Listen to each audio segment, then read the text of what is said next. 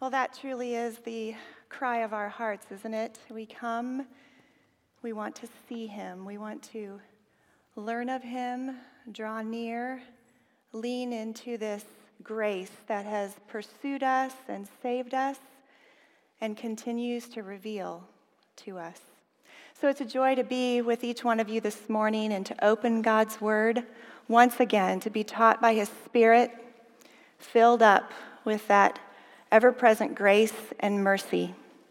My name is Tana Henry, and I have been a part of the Habits ministry for several years, and I'm so very thankful for God's hand of blessing on this work, the way he has led us along all these 22 years and been such a faithful God and Father to lead his flock, his children, through this ministry. So I'm delighted to be a part. Married to Chris for 27 years, hard to believe. And we have three lovely daughters, Shelby, who's a freshman in college, Riley, who's 16, and Haley Grace, who is 8. And I have transitioned in my life from mostly being known as Tana to now mostly being known as Mama Henry by the gaggle of girls in and out of our home and in and out of our lives. And for that, I'm very thankful. This morning, though, my heart is heavy with many of you because, as you'll recognize, we have someone missing from the box. Susie Everett is not with us this morning because yesterday her father was killed in a tragic car accident. And yesterday was Susie's birthday. She was spending it with her mother when they received the phone call of her father's accident. So if you would, just join us in praying for Susie and her family. You can't prepare for something like that. And it's a vivid reminder to us, isn't it, the fragile nature of this mortal life that we live, and things can change in a moment. But we do have hope. And he is at home with the Lord, so we're thankful for that. We have another among us, dear Becky, who lost her grandfather yesterday as well. And she is experiencing that joy and sorrow mingled down. That is a reality. So heavy hearts, but we do come, don't we, to be filled up with the hope that the Lord alone can give us. So let's turn our attention to him and ask for his wisdom. Father God, we do praise you that you are sovereign over all the details of our lives and that you have come that we may know peace in this world. There will be tribulation, but we can be of good cheer because you, Lord Jesus, have overcome the world. And this morning we thank you especially for the power of the Holy Spirit, whom you have sent to be our helper and our guide, to live in us and remind us of your true promises. Lord, we thank you for that gift. And I pray we would learn more of this person and power of the Holy Spirit together this morning, and we might be transformed in our minds and our lives as we seek to follow you and love you more deeply. In Jesus' name, amen.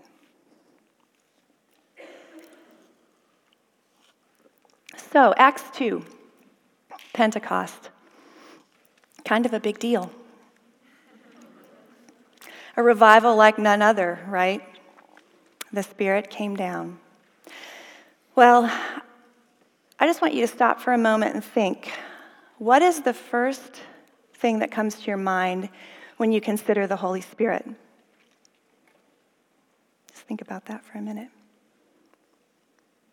The breadth and depth of the Holy Spirit is hard to comprehend, but we do have limited understanding about him. And this morning we hope to enlarge that a little bit. But I remember when the Lord opened the eyes of my heart and my mind to this person and power of the Holy Spirit, and it transformed me. I had given my life to Christ in high school and loved Christ with all my heart, but continued to strive in my own strength, to do it, go my own way, working, checking off the boxes, controlling things that I thought I had control over. And it was exhausting. And I remember the time when the Lord brought sound biblical teaching into my life to instruct me about this person and power of the Holy Spirit, and it changed me from the inside out, recognizing that this promise had been given and this power was real. At the same time, simultaneously, he brought people into my life who were living examples of this powerful Holy Spirit. One of those was my precious mother-in-law, who is now at home with the Lord. And I miss her. That woman, and many of you know her, so that woman oozed with the fruit of the Spirit. She was gentle and kind, slow to speak, quick to listen, but always brought a word of encouragement, biblical truth. She was patient and oh so faithful. She was a woman of her word and a servant from the inside out. There was not a selfish bone in that woman's body. And I'm so thankful for her faithful example to me and to many others around her. And I just pray that we could have and bear a similar legacy. When the Spirit is working in us and we are able to be a witness for Christ, there is no greater thing. So I pray that for all of us, for each of you. To many, the Holy Spirit is a mystery, kind of an elusive part of faith that seems like an idea more than a reality. And I hope to dispel some of that today as we turn our minds toward him. And we see his power displayed here in Acts 2, but we see it as a thread through all of Scripture. So we're going to travel around a bit this morning. We're not going to just sit in this text, but travel around a bit this morning as the Lord instructs us about the person and power of the Holy Spirit. I'd like to start with John Piper gave a sermon in 1984. And I happened upon this, as the Lord would have it, while I was preparing for this lecture in the last several weeks. Happened upon this, and it really became like the melody to a song that was rolling around in my heart. So I'd like to share it with you. He said, "If I am burdened for the vital experience of God missing in many of our people, and for the present power of godliness, it makes sense to preach not just on what God has done, or what he will do, or what we must do, but on what God is now doing and how he is now experienced through the Holy Spirit. The sentence is stunning and full of warning. If you live according to the flesh, you will die. But if by the Spirit you put to death the deeds of the body, you will live. The life of my people hangs on a vital experience of the Spirit. There are miracles which God may be willing to perform if we sought his Spirit and were filled anew. And these miracles may win for him glory that is now denied him. Come, Holy Spirit, preach yourself to this people." And all God's people said, amen. So in Acts 1, you all know that because we memorized it, we recall the promise Christ extended, "But you will receive power when the Holy Spirit has come upon you, and you will be my witnesses," right? To Jerusalem, Judea, all Samaria, to the ends of the earth. So in light of this passage, we're going to spend our moments here this morning opening the door, kind of looking through four lenses, so to speak, of the Holy Spirit. We'll look at the promise, the presence, the person, and the power of the Holy Spirit. So as we start with those words in Acts 1:8, we see that he promises them the Holy Spirit, but with the Holy Spirit comes what? Power. Power, right? Most of Jesus' final discourse, I love this fact, that most of his final discourse to his disciples consists not of commandments and mandates that they were to obey, but it consists mostly of promises that he gave them. And I love it that we now have a Bible full of promises from this same Lord. So if you would, turn with me to John 14. John 14. The book just in front of Acts, the one we're studying. John 14, we'll start at verse 15 and read to 26.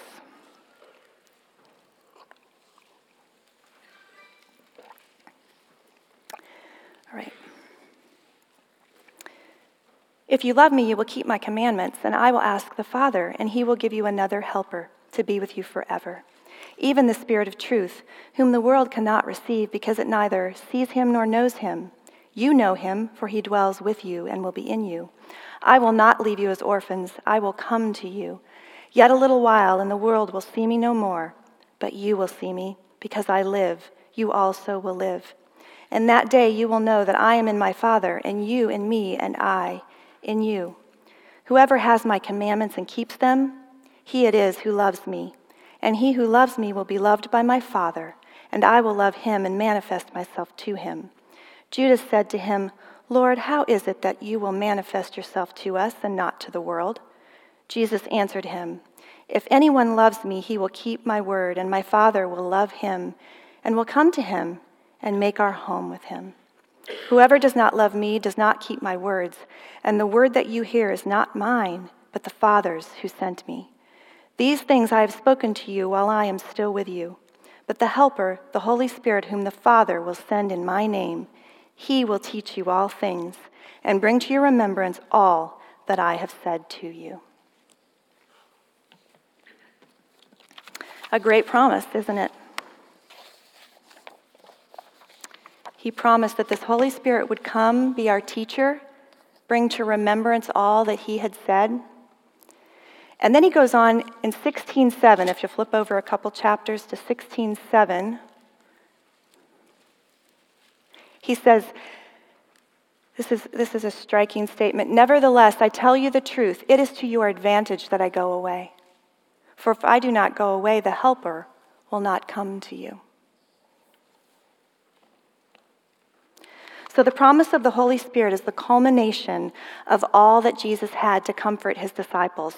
In the hour of turmoil, in their hour of fear and the unknown, this is how he comforted them. He assured them that they would not be left alone to fend for themselves, but that he would send a helper. The Greek word helper, paraclete, literally means one who is called alongside. The King James Version translates it comforter, which is one of its many meanings. The Greek word another may also provide a helpful clue here in John 14 when he talks about another helper. There are two Greek words for this another, heteros and allos. And generally, heteros means that of a different kind, and allos means the same kind. Well, that's what Jesus is using here, the same kind. It's as if he was saying, I am sending you one of exactly the same essence as me, with the same deity and the same love. So he had been with them for these years. He taught them, instructed them, comforted them, walked alongside them. And now he was going to send one of himself, of the same essence, same deity, same love, to help them and to minister to them. They must have been greatly encouraged by this truth, to know that he would send this helper to minister, and then he says in 14:16, he will be with you forever. Not only would the Holy Spirit come to dwell with them, but he would never leave. And the same, ladies, is true for you and me. If we have confessed by faith in Jesus Christ, that Holy Spirit, that helper, that comforter, that advocate has come to dwell in us, and he will never leave us. We do not go it alone or live in our own strength, but we have him as our advocate. And he is constantly at work for our good and for Christ's glory. So if we look at the promise, and that quickly translates into the presence of the Holy Spirit within us, right? But we're going to look at the presence of the Holy Spirit in a big picture view. So we witnessed him here at Pentecost in the amazing effects of his presence, how he came with power upon those who were gathered. Pentecost was a Jewish festival 50 days after the Passover. Jesus was crucified during the Passover celebration, and 7 weeks later, on the day of Pentecost, the risen Lord Jesus fulfilled this promise we just read about. John the Baptist had promised, the one who comes after me will baptize you with the Holy Spirit and with fire. So we see that happening here in Pentecost. 9 o'clock on Pentecost morning, when the disciples were praying, we read in Acts 2, a sound came from heaven like the rush of a mighty wind, and there appeared to them tongues of fire, distributed and resting on each one of them. And they were all filled with the Holy Spirit and began to speak in other tongues as the Spirit gave them utterance. I've tried to imagine that scene. It must have been something. Then Peter preached the sermon and said, "This is what was spoken by the prophet Joel. And in the last days it shall be, God declares, that I will pour out my Spirit upon all flesh. And your sons and your daughters shall prophesy, and your young men shall see visions, and your old men shall dream dreams." On that day of Pentecost, the Holy Spirit came in power, and many, as we know, came to believe. But it's really important for us to remember that he didn't just show up here at Pentecost. He has eternally existed as a part of the Godhead before the foundations of the world. He was a part of all things from the very beginning to the very end of redemptive history. And he is moving and working throughout Scripture in powerful ways. So let's travel all the way back to Genesis 1:1. We'll find him there. Genesis 1:1 reads, "In the beginning, God created the heavens and the earth." In the beginning, God, Elohim, God, which is a plural form. Therefore, as Scripture was inspired and man began to write the word, it was evident to the writers that God was made up of more than one person. But at the same time, there was a Godhead, 3 in 1. So he moved upon the face of the waters and was an active agent in creation. He was the moving spirit. Jesus was the Word. And then we see in verse 2, "And the earth was without form and void, and darkness was upon the face of the deep. And the Spirit of God moved." The Spirit of God moved on the face of the waters. And then down in 127, so God, again, that's Elohim, created man in his own image. The image of God, he created him. Male and female, he created them. The Trinity, 3 in 1, were all present at creation and have continued in cooperative effort before the foundations of the world until the present day, even now, and will in the future. We also know that the Word of God was inspired and carried along by the Holy Spirit. 2 Peter 1, starting in verse 20, references this truth.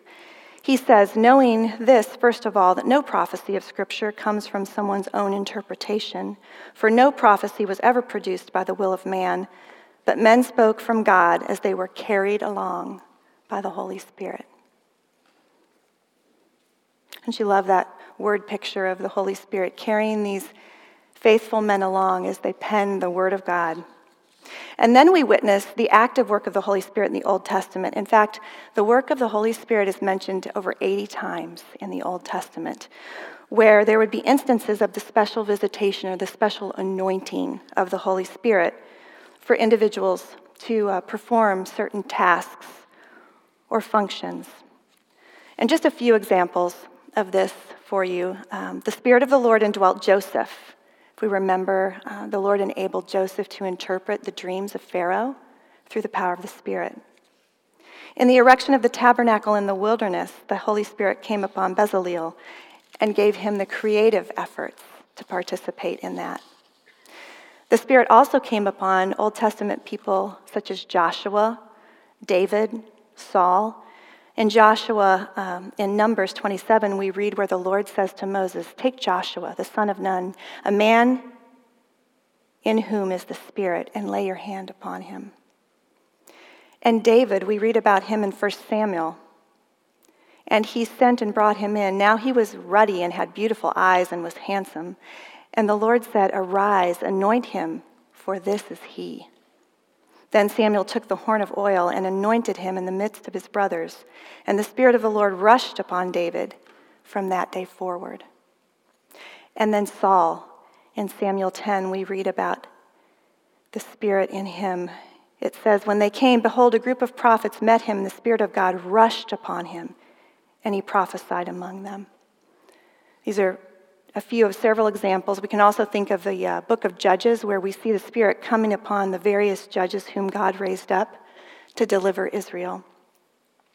So the Holy Spirit came upon them for specific tasks, and the indwelling was a sign of God's favor. And then we come to our text here today in Acts 2, and we see this powerful outpouring of the Spirit on Pentecost. And as a result of that, thousands came to believe. The church was born.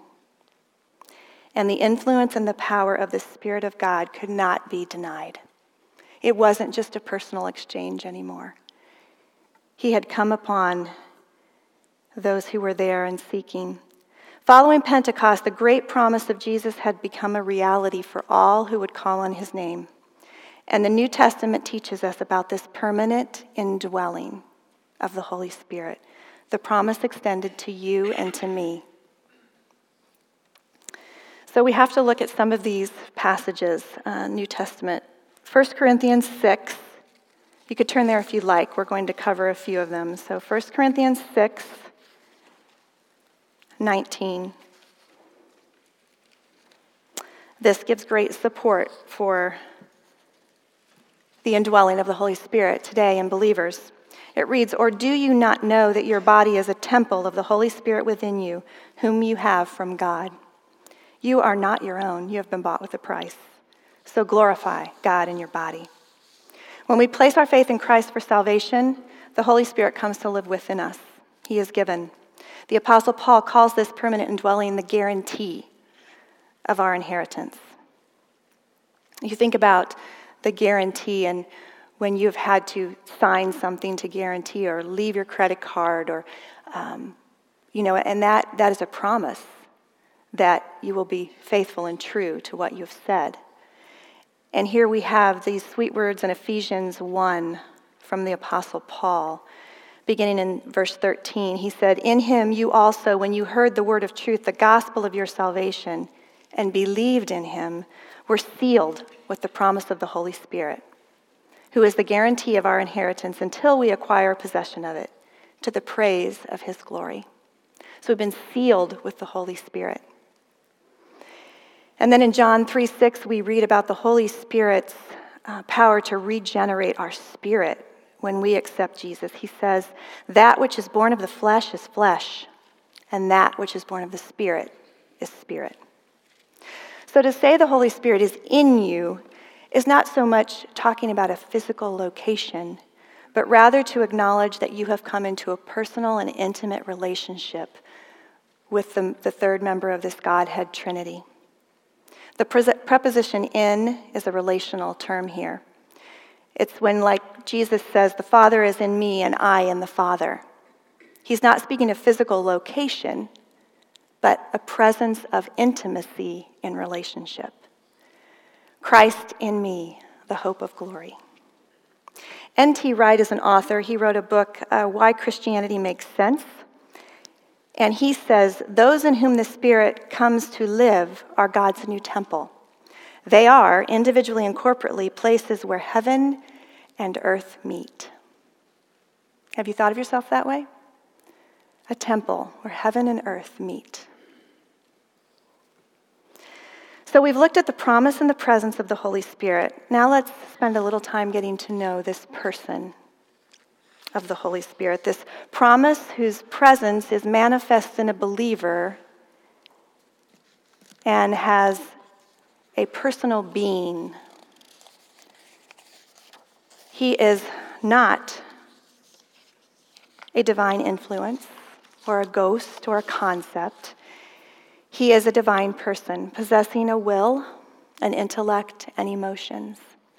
He does have great influence on us. He compels us and convicts us and reminds and encourages and all those functions that we've read about.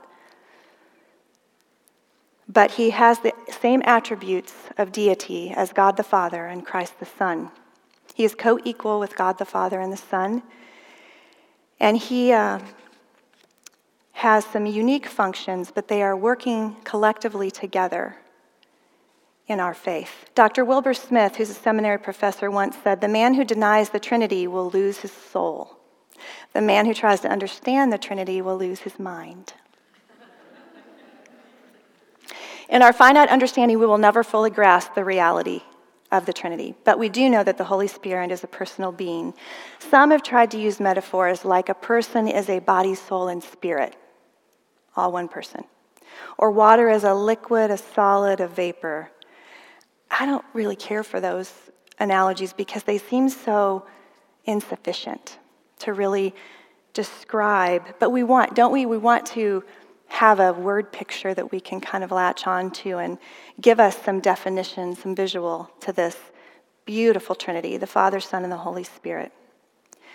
But we do know that he has always existed as an eternal being and that he is omnipresent, meaning that he is present where there are beings with whom he has dealings.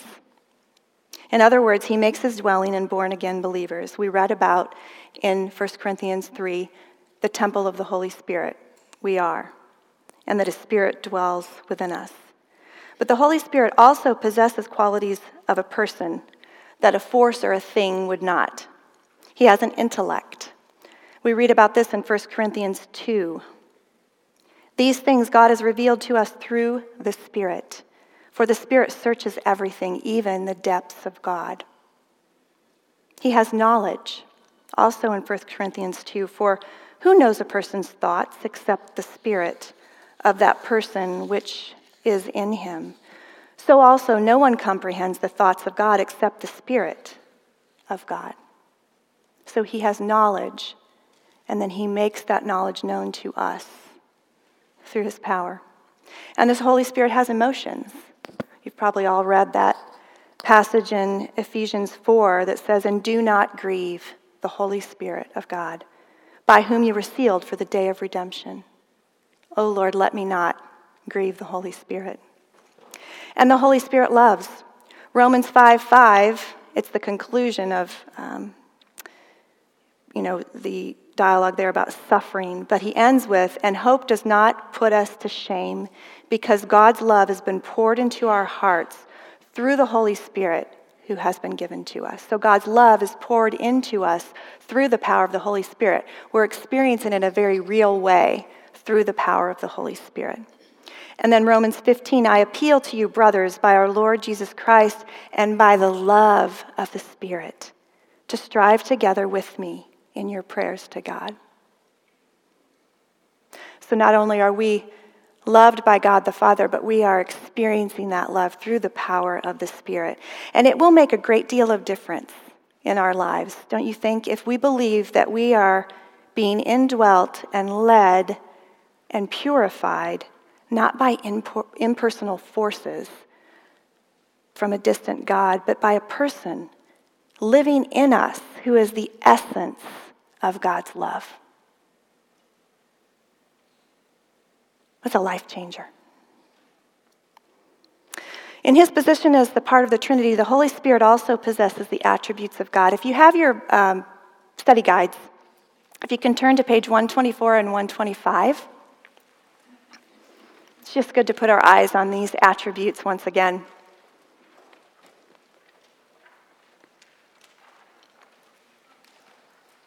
So shout a few of them out to us. What do you read there? Merciful. Faithful. Holy. Love. Infinite. Truthful. Creative. And on, right? The Holy Spirit possesses all those attributes. All the same capacities as God and Jesus. And they're all working simultaneously together. He's not just exercising justice, but he's exercising mercy and love and goodness and faithfulness all together, all the time, for our good, for Christ's glory. So the promise of the Holy Spirit is fulfilled as that Spirit is given by faith in Jesus, and this divine presence has eternally existed. So the same power that raised Jesus from the dead, I think I put a little quote on the bottom of your lecture notes, that same power that raised Jesus from the dead lives in you. We certainly would want to appropriate that power. So that power has many dimensions. We're going to turn our attention toward the power of the Holy Spirit now. And these, again, are just some of the things that he does in and through us and with us in his dealings. He teaches and reminds us. We recall in our first reading today of John 14, he teaches and reminds us all things. John 14 reads, "But the Helper, the Holy Spirit, whom the Father will send in my name, he will teach you all things and bring to your remembrance all that I have said to you." In Luke 12, we read, "And when they bring you before the synagogues and the rulers and the authorities, do not be anxious about how you should defend yourself or what you should say, for the Holy Spirit will teach you in that very hour what you ought to say." Have you experienced that? Times when you just aren't sure how to respond in a given situation or how to speak that word of encouragement, and the Lord just gives it to you through the power of the Holy Spirit, and you think, where'd that come from? Where did that come from? But then you know. It's a beautiful thing. Secondly, he bears truth about Jesus and God the Father. In John 15, we read, "But when the Helper comes, whom I will send to you from the Father, the Spirit of truth, who proceeds from the Father, he will bear witness about me." So he bears witness, speaks truth about Jesus and about God the Father. He reveals and declares and guides. When the Spirit of truth comes, he will guide you into all truth, for he will not speak on his own authority, but whatever he hears, he will speak, and he will declare to you the things that are to come.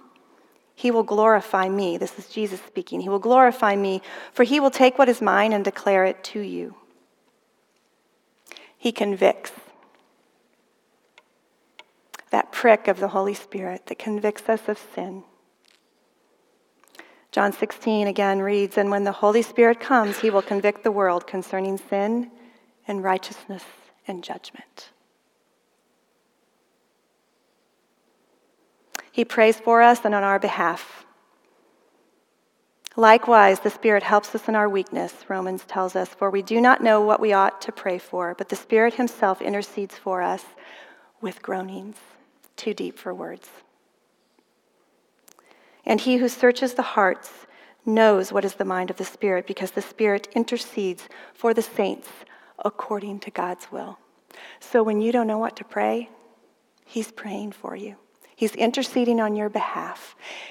And it goes to Christ, the mediator, at the right hand of God, to the Father.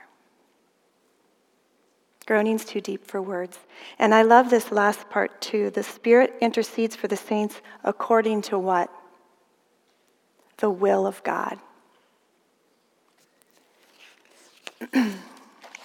He'll line things up with the will of God. And then he advises, while they were worshiping, this is in Acts, so we're back in but if you travel back to 13:2 in Acts,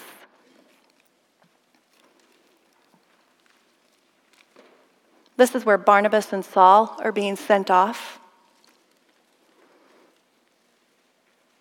It says, "While they were worshiping the Lord and fasting, the Holy Spirit said, 'Set apart for me Barnabas and Saul for the work to which I have called them.'" So he's an advisor.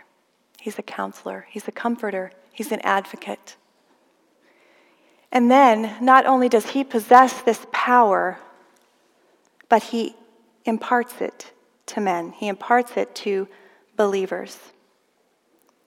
We become this agent of the Holy Spirit's power. Luke 24 reads, "And behold, I am sending the promise of my Father upon you, but stay in the city until you are clothed with power on high." Don't move till you have that power. And then our memory verse, of course, "Then you will receive power when the Holy Spirit has come upon you, and you will be my witnesses." So in these and so many other ways we experience his power. We know that the Holy Spirit inspired holy men of old to write the scriptures as he carried them along. But isn't it amazing to you that we can read and study and meditate, and each time we do, there's new life in this word, this living, active word. We can read the same passage of Scripture, and each time the Lord speaks to us advises us, comforts, stimulates, encourages, and breathes new life. Because the Holy Spirit makes the Word of God relevant and meaningful when we need it. It is a living book inspired by the living and active Spirit who indwells you. And He is leading us into understanding. Well, I've come to understand. I told you that I accepted Christ and was walking with Christ, but not living in the power of the Spirit. So the Spirit was dwelling within me, but I had not been filled. I had not been submissive to and submitted to and yielding to the power of the Spirit. And I've come to know after these many years of now having that presence of the Spirit that His power is absolutely essential to my life. I cannot do it on my own. And we cannot expect God to answer our prayers unless we are walking in the Spirit and praying according to His will. And if we are given the opportunity to witness, we need that power to be effective for Him. We cannot live a holy life apart. We cannot bear those wonderful fruit that we all aspire to, the love, joy, peace, patience, kindness, without the power of the Holy Spirit to enable us. One of the most things, when you prepare to teach, you realize that your audience is really going to take away maybe 3 points, right? So this is one that I want you to remember. And you read it in the little Holy Spirit handout that's in your binder. It's the quote by J.I. Packer, and this is the Holy Spirit's main objective. This is His battle cry. It is as if the Spirit stands behind us, throwing light over on Jesus who stands facing us. The Spirit's message to us is never look at me, listen to me, come to me, get to know me, but always look at Him, and see His glory. Get to know Him, hear His word, go to Him and have life. Get to know Him and taste His gift of joy and peace. The Holy Spirit lives to point to Jesus. And He is occupied with this, to exalt and glorify Christ.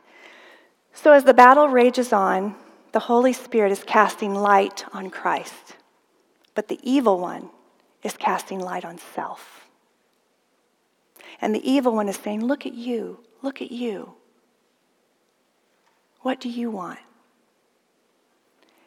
So the battle is the collision of this divine appointment of the Holy Spirit pointing to Christ and the evil one pointing to self. And we have to pick a side. And the battle is moment by moment, day by day, isn't it? It's not a once and done. I was at a conference this weekend filled up by the Word of God and the fellowship of the saints, and it was just wonderful. And I get home, and I'm not home an hour. Not an hour, ladies, before words have come from my mouth that did not bring life, did not bring encouragement. And the battle was real. The Holy Spirit stepped in, convicted, as my husband, wrapped his arms around me and said, remember, there's a battle. Yeah. But it's a worthy fight. And it's very real. We also must remember that God will not force this power upon us. It's not a mandate that is forcibly applied to our lives, but it is, remember, a promise given that becomes a presence within that accesses the power to live. So we must pray. Ladies, we must pray, and we must desire, and we must seek for this Holy Spirit to have dominance in our lives. Jesus said, unless a man is born of water and the Spirit, he cannot enter the kingdom of God. It's impossible for any of us to follow Christ in faith, to understand the Bible, to pray, to live a holy life, to do any of that apart from His power. Your life, the Christian life, is a great adventure. It's a life of great purpose and calling and power. And Christ has given the almost unbelievable promise. He says, I tell you the truth, anyone who has faith in me will do what I have been doing. He will do even greater things than these, because I am going to the Father. And I will do whatever you ask in my name, so that the Son may bring glory to the Father. So we know intellectually we cannot do this in our own strength. We cannot accomplish these great works. But instead, we recognize the power is Christ in us, living within us in all of his resurrection power, the same power that raised him from the dead, making his home in our body as this temple, thinking with our minds, loving with our hearts, speaking with our lips. It's never going to be us. Our wisdom, our personality, our persuasiveness, our eloquence, none of that is going to do it. It's the Son of Man who came to seek and save the lost, who sent his Spirit to empower. Tremendous responsibility, tremendous privilege. As the disciples were filled with this Holy Spirit, they received the divine supernatural power that changed them from fearful men to radical witnesses. We don't have to think further than Peter, right? Last year we studied about Peter, who denied Christ 3 times, right? We read about Peter in today's text in Acts 2, radical witness for Christ, bold in proclaiming the resurrected Lord and Savior. J.B. Phillips writes, the great difference between present-day Christianity and that of which we read about in these letters, the New Testament epistles, is that to us, it is primarily a performance. To them, it was a real experience. We are apt to reduce the Christian religion to a code, or at best, a rule of heart and life. To these men, it is quite plainly the invasion of their lives by a new quality of life together. An invasion of the Holy Spirit. They do not hesitate to describe this as Christ living in them. To be filled with the Holy Spirit is to be filled with Christ. And the Holy Spirit came to glorify Christ. So the call is to abide. To abide, to seek, to soak deeply of this word. If I am controlled by Christ, because the word filling means to be controlled. We are filled with the Holy Spirit. We are being controlled by the Holy Spirit. Not as a robot type, but one who is led and empowered. Then the Lord Jesus will walk around in my body and live his resurrected life in me. And remember, he is not a power imposed, but a promise given. Roger Hershey, we all like visuals, don't we? I know that I learn from visuals. Roger Hershey, who is a speaker for Campus Crusade for Life, says that being indwelt by the Spirit at the moment of salvation is like squeezing chocolate syrup into a glass of milk. What happens to that? If you squeeze that chocolate in, it goes to the bottom, doesn't it? And it sits there until you stir it. And it will remain settled, and you don't necessarily see a changed life. That's what happened to me when I first believed. The good stuff was just sitting there. But being filled is a constant walk with the Spirit, like stirring the syrup until the milk is transformed and it looks like the chocolate. So I've recently thought of it in these terms because more than anything, ladies, I do not want this to just be a theological, doctrinal study this morning. I want it to be a time where we're coming together, leaning into the Word of God, listening to the words of Christ so that we can be transformed. And we can be empowered witnesses for Christ, like our title says. So I've been thinking about it in these terms, that Christ saved me from my sin. Once and for all, I was justified right before God because of the blood of Jesus Christ and his resurrected power. And he has given me new life for all eternity. But the Holy Spirit saves me continually from myself and my sin. He is refining and molding me into the person God created me to be. He's so very active in the work of sanctification, sometimes painfully so. But how thankful I am for the indwelling, all-powerful Holy Spirit, who is our helper, comforter, advocate.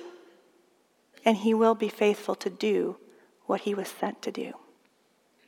His resources and power are truly inexhaustible because there is no end to him, just as there is no end to God. So in closing, I'd like to give you a benediction, and then we're going to close with a song. And my hope and prayer is that this song will become your personal prayer for the filling of the Holy Spirit. So the benediction is from Romans 15:13. May the God of all hope fill you with all joy and peace in believing, so that by the power of the Spirit you may abound in hope.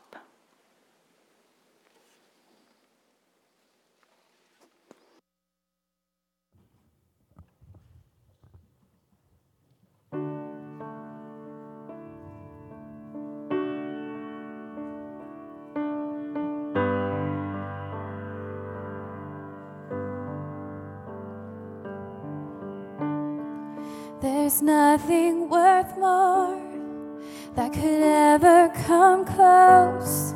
Nothing can compare.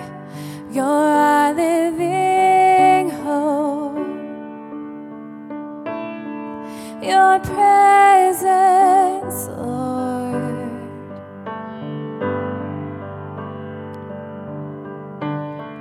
I've tasted and seen of the sweetest of loves, where my heart becomes free and my shame is undone. Your presence, Lord. Holy Spirit, you are welcome here. Come flood this place and fill the atmosphere. Your glory, God, is what our hearts long for, to be overcome by your presence, Lord.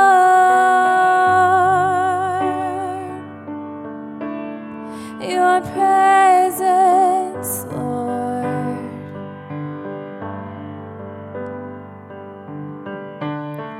There's nothing worth more that could ever come close. Nothing can compare. You're our living hope. Your presence, Lord.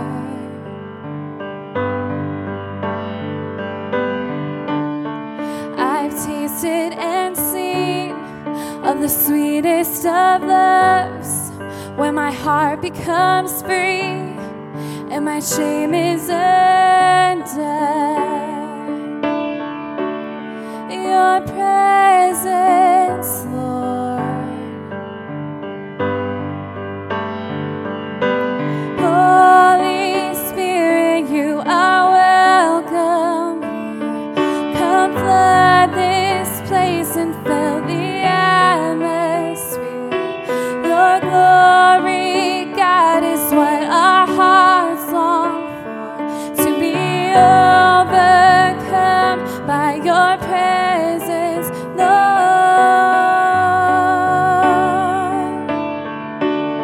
Your presence, Lord.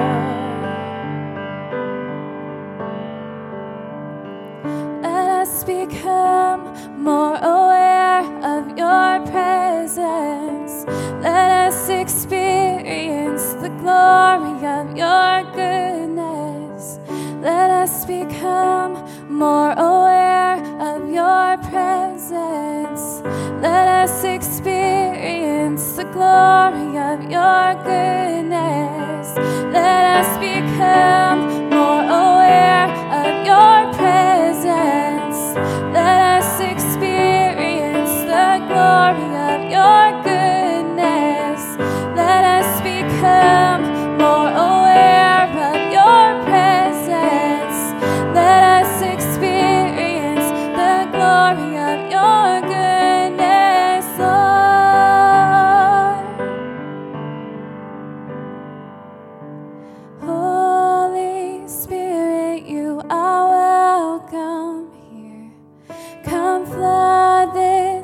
praise and fill the atmosphere.